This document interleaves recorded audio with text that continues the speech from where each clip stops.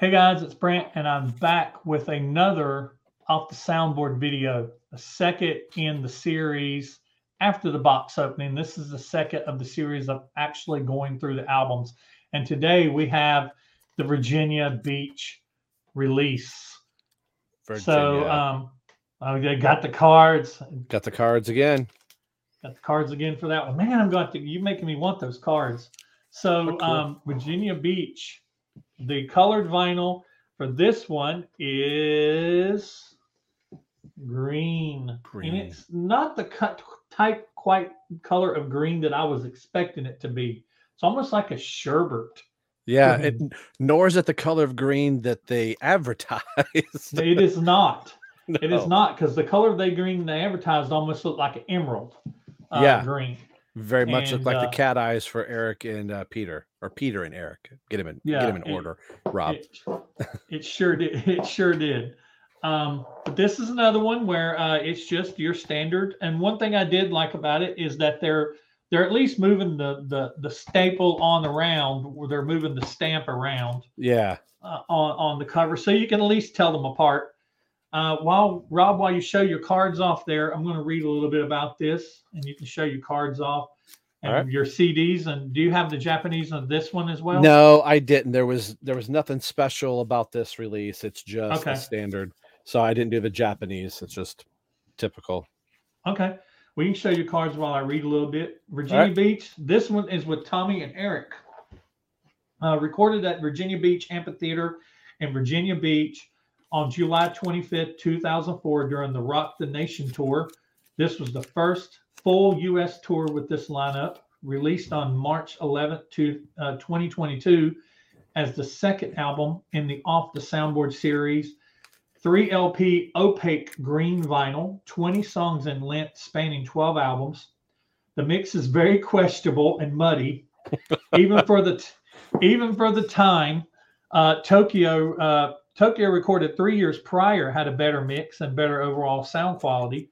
Some songs drag, like Making Love, for example, and Paul's ad-libs during and in between the songs are just too over the top, even more so than Tokyo. I can see why and how he's blown his voice out over the years. It's cool seeing some songs that we don't normally get to hear live.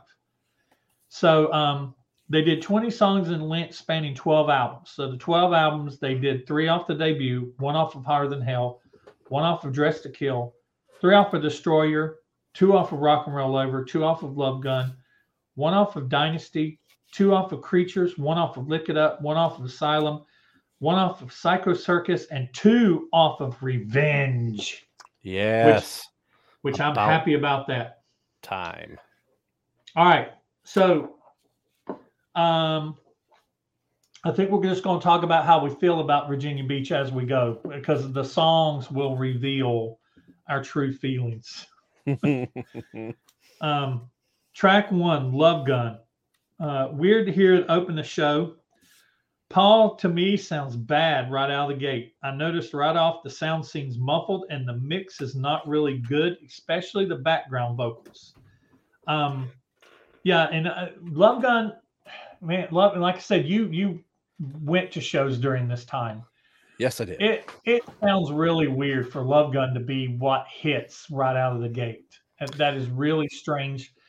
But man, this mix sounds bad.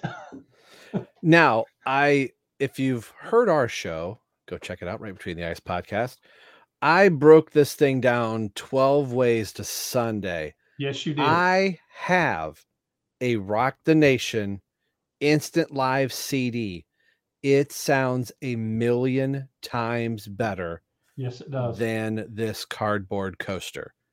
I cannot understate how much better that sounds. So I had a conspiracy theory that Tokyo and this show were direct feeds from the video production as opposed to the audio front of house production. So whatever they did and whatever they mixed it with, they filmed 2 shows back to back, Washington, D.C., Virginia Beach, and then went, well, we're going to do more of Washington, D.C.'s show. I forget what songs. I know Tears Are Falling is from this one, but they must have really screwed the pooch in mastering and decided, whoops, we can't do the Virginia Beach one. We're going to do Washington, D.C. instead. And then I think as these came out, this was already done and in the can, and thought, well, we're just going to go ahead and release it because they were working on the next one. There's no way Paul and Gene heard this and said, yeah, go ahead and give that out. So I think Kiss had to purchase from Instant Live 2 soundboards that they owned, and they'd already released one, and this is the only other one that they own. And the ones that I bought at the show sound a million times better than this. That's my long-winded answer. I don't want to repeat that a million times over, but we said that over and over again and played sound clips from King of the Nighttime World's another one of those big ones. When you get to it, the version that we get here and the version I have, the production is phenomenally different. Mm-hmm. Yeah, I do want to mention that. I didn't mention it in the last video that the guys over at Right Between the Eyes, Rob and Nick and Nico, they have already reviewed all of these. So you definitely need to go over to their podcast. Just look them up. I listen to them on Spotify. You can listen to them. Rob will tell you everywhere they can listen to them. But you can follow them on Twitter and everything. But they've gone through all of these, and I was amazed whenever I listened to the comparisons that he made. He plays them side by side, back to back, and you hear one and you hear the other, and the sound quality between the Instant Live stuff is so much better. And it really makes me question what went wrong with Virginia, with the Virginia Beach mix, with this whole release. Actually. So let me just go ahead and tell you kind of a blanket statement that me and Rob are probably going to agree on.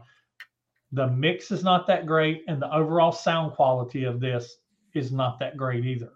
But so having said that, I'm mostly going to be talking about the actual performance of the song and some like really blatant bad mixing choices that might have been made during the show.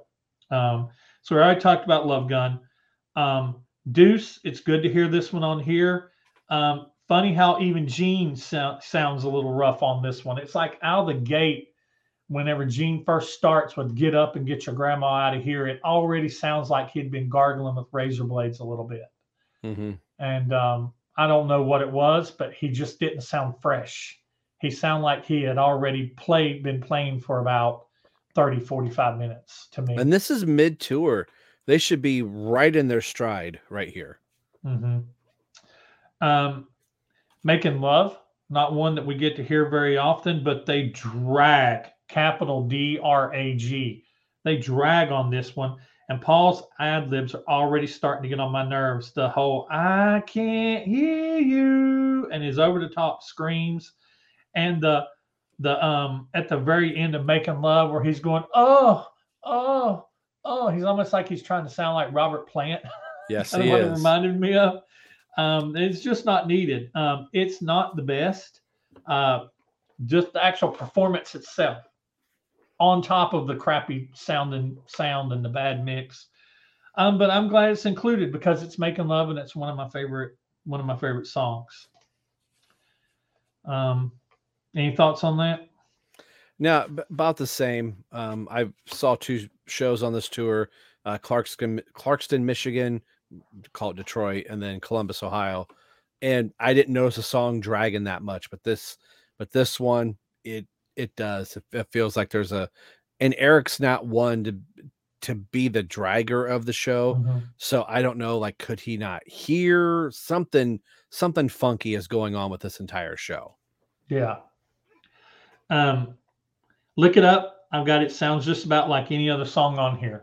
It's which probably, since my noting on that is probably so my notes, if I have really short notes, it's nothing really stood out great.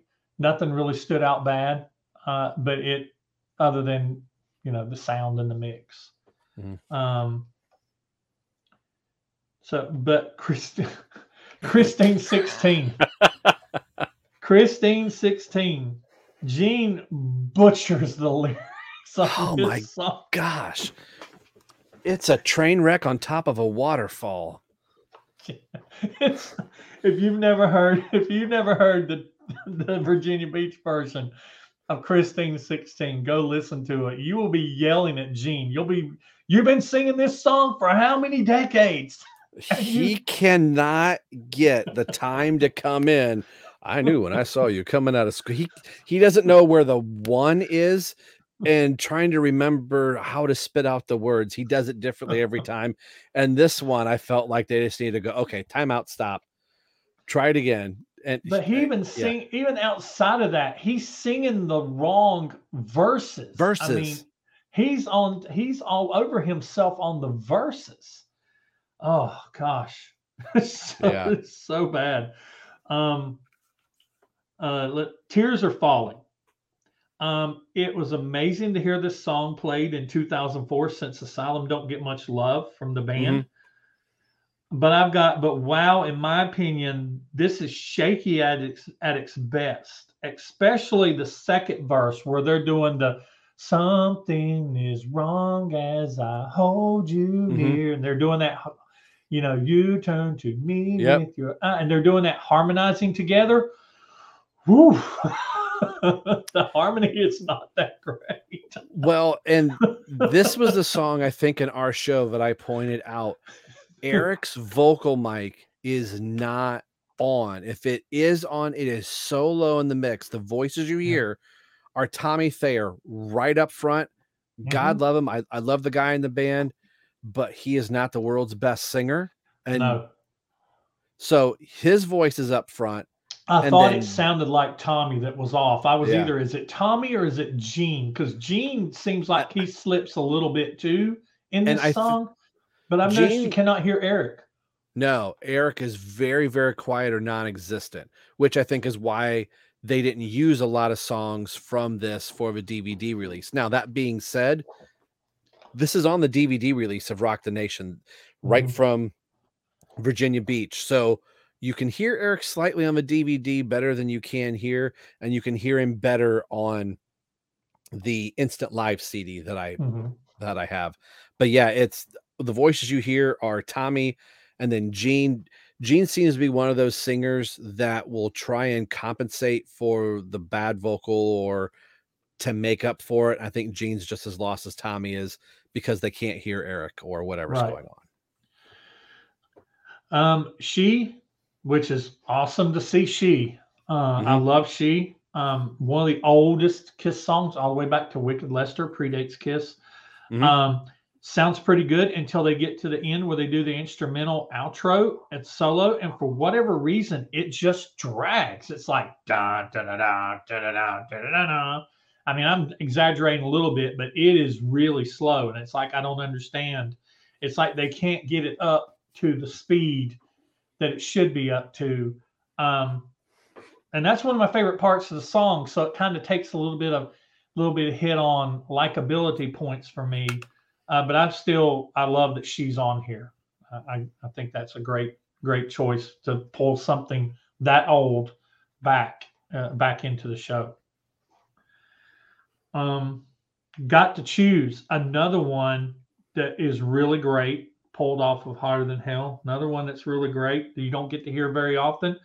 And they wasn't too bad on it. They actually sound really good on Got to Choose. I love Got to Choose. That woo woo woo. Got to choose who's your baby. They sound so good on that one.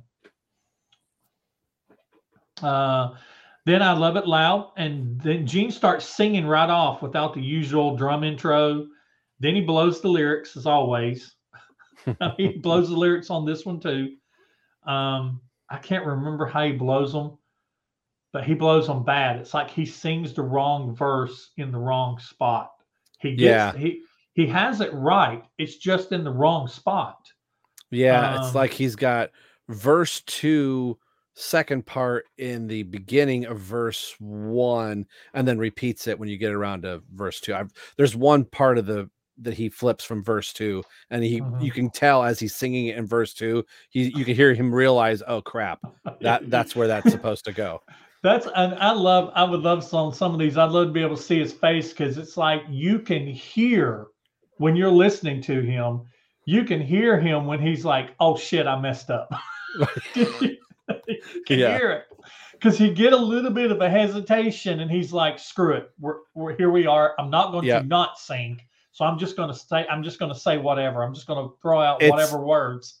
It's almost in that split second he's trying to remember, okay, what was the verse that I screwed up? Can I sing that here? Nope.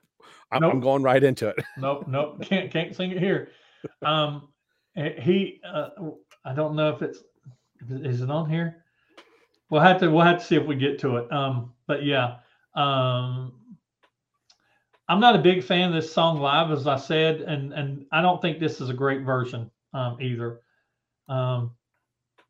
This song always works well live for me, but again, that sounds like a broken record.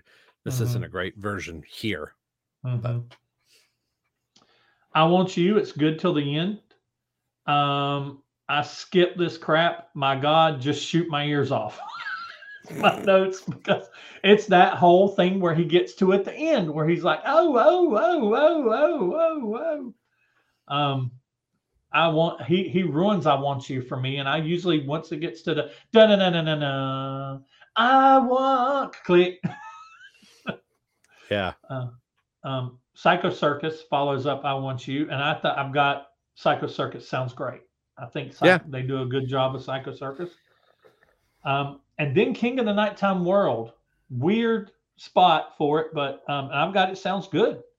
Yeah. War Machine, really cool to hear this one. Gene sounds good. Don't butcher the lyrics too bad. He breathes fire at the end, thus the siren at the end, and the siren on it's a little annoying, but it's weird to hear a siren at the end of War Machine. Yeah. Because it's like, okay, I'm going to breathe fire, so we got to turn the siren on, but it's like, well, this is not Firehouse where you actually have a siren. Do you have a siren on your tank? I mean, if you had a siren that you would have for like a bomb coming, like one of those like air raid sirens, an air raid horn, that would be good during War Machine. But the Firehouse is just down the road for War Machine with the tank now. 100,000 Years. I skipped most of this one due to Paul interacting with the crowd at the end. Then once again, there's a certain place in 100,000 Years I get to and I skip. Yep, ditto. Let's see. This is the one. Unholy. So let me preface this by saying, before the dawn of the internet, really, I went to this show in Detroit. Blew my mind that I was hearing Unholy. I didn't know any set list beforehand, so I was completely excited knowing in a couple weeks I was going to the Columbus show and getting to hear Unholy again. Since 1992, I've been dying to hear the song. So when this came out on this release, I'm like, oh yeah, here we come. What the hell?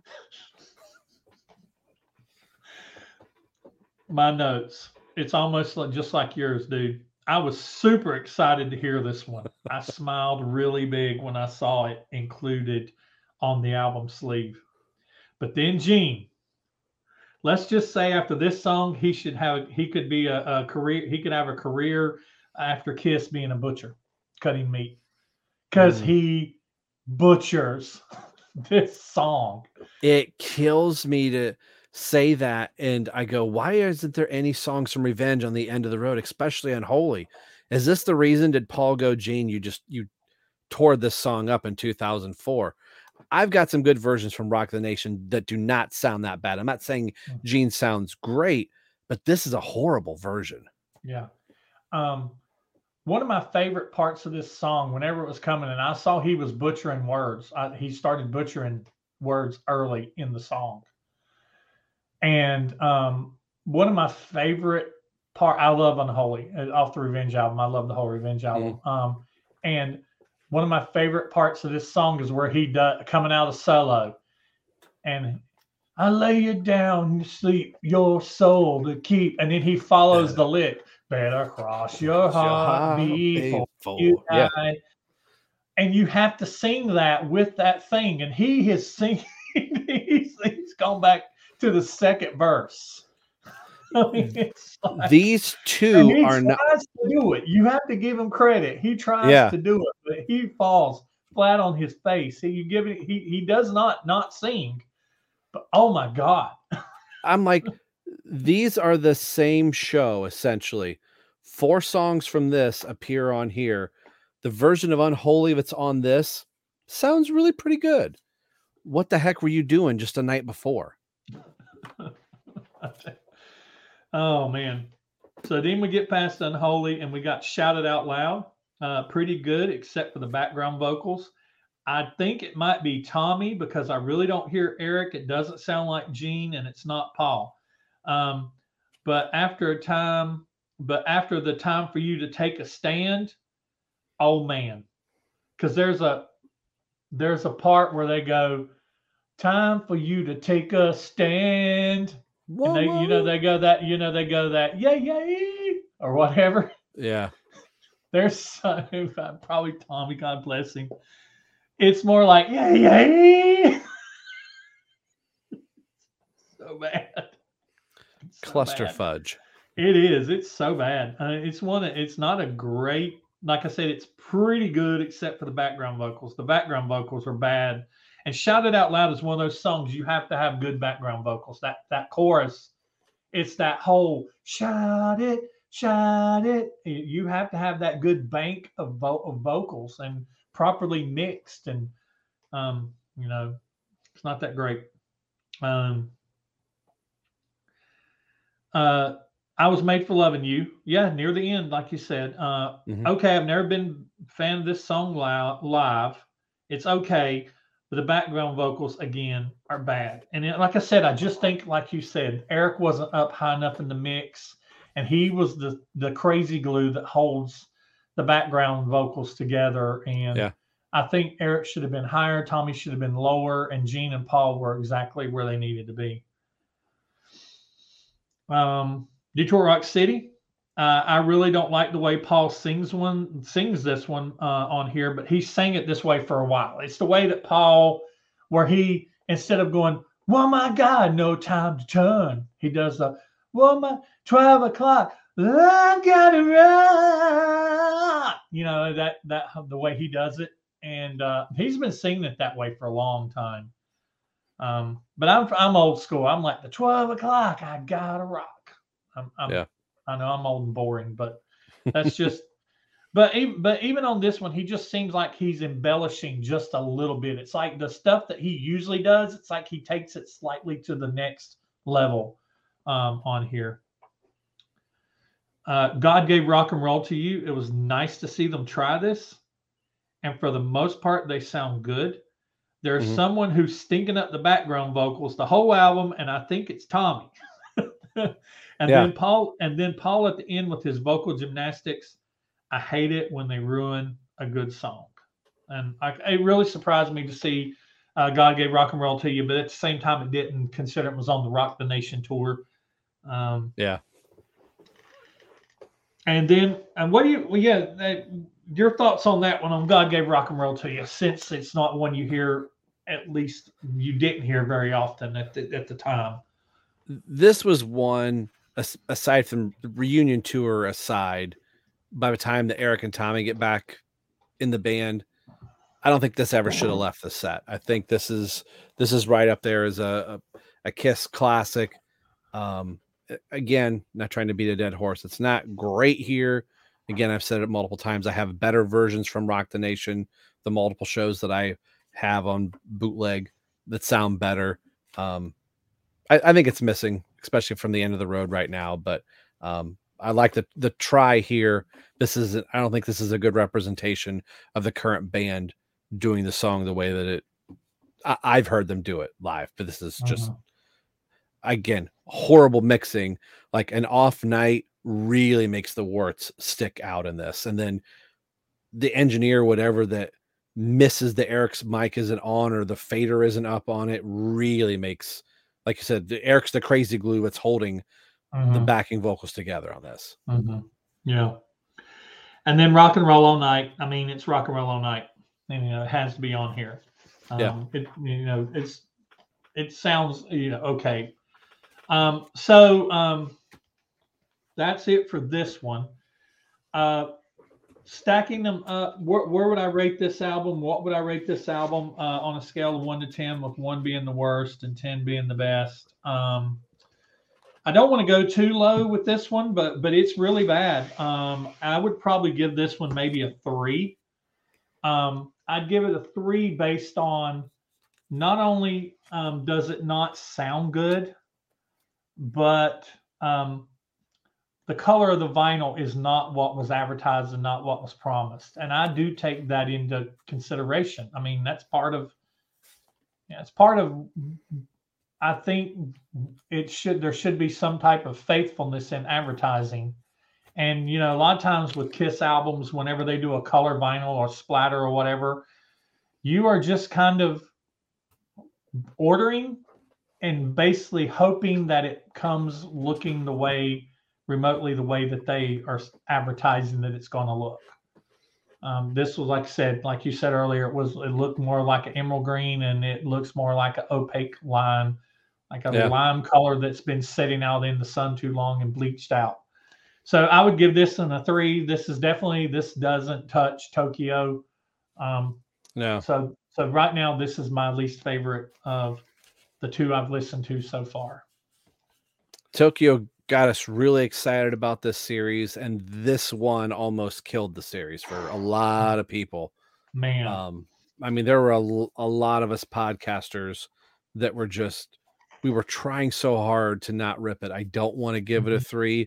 Nostalgia is telling me that I loved this tour. I bought a lot of merch at both shows that I saw.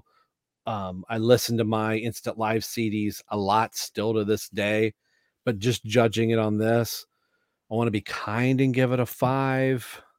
But if I'm being honest, it's probably down towards the 3 or the 4. But yeah, it's definitely the weakest in the series so far. So this had everybody going, "Oh my God, what's next?" It can't get any worse than this, can it? Could it be better? Well, I think the reason, honestly, I don't now. We weren't in the boardroom when these decisions was made, so it kind of makes me wonder. Based on the fact that the next release is Donington, do you think, and that's going to be the next video, do you think that it was already planned out and they already knew what the first, second, third, fourth, fifth, sixth, however many releases we get? Or do you think that after this one they went, "Oh crap, we got to give them something good that they're going to want to buy, with some names they're going to want to buy. We're going to have to give them a good show, a memorable show, and we're going to have to give them a soundboard of it that sounds good"? Or do you think that possibly it was going to be Donington after this one, rather than if this was well received or not? I think they probably had the batch of them. We knew we're going to do this, like these 4, whatever we have, and then the wheels came off the cart. And I'm trying to be a magician here and guess. I don't want to say Des Moines might have been next, but yeah, it's hard to tell. I think just by the way Tom Germain has been designing these, I think he designed them in the order that they were coming to him. That's all he said. So I want to say it was planned, but I think there was a big hiccup for this next one, because I felt like we reviewed this thing, released the episode on a Thursday, and that following Friday they announced Donington, because I think the resounding like, "Oh my God, what happened to this thing?" And bam, we realized we get a reunion show, and I think that made a lot of people go, "Oh, okay." And then, even though Donington did great, they're like, "Okay, you like Donington? We're going to give you Des Moines." It's like, yeah, we're gonna go back to 77.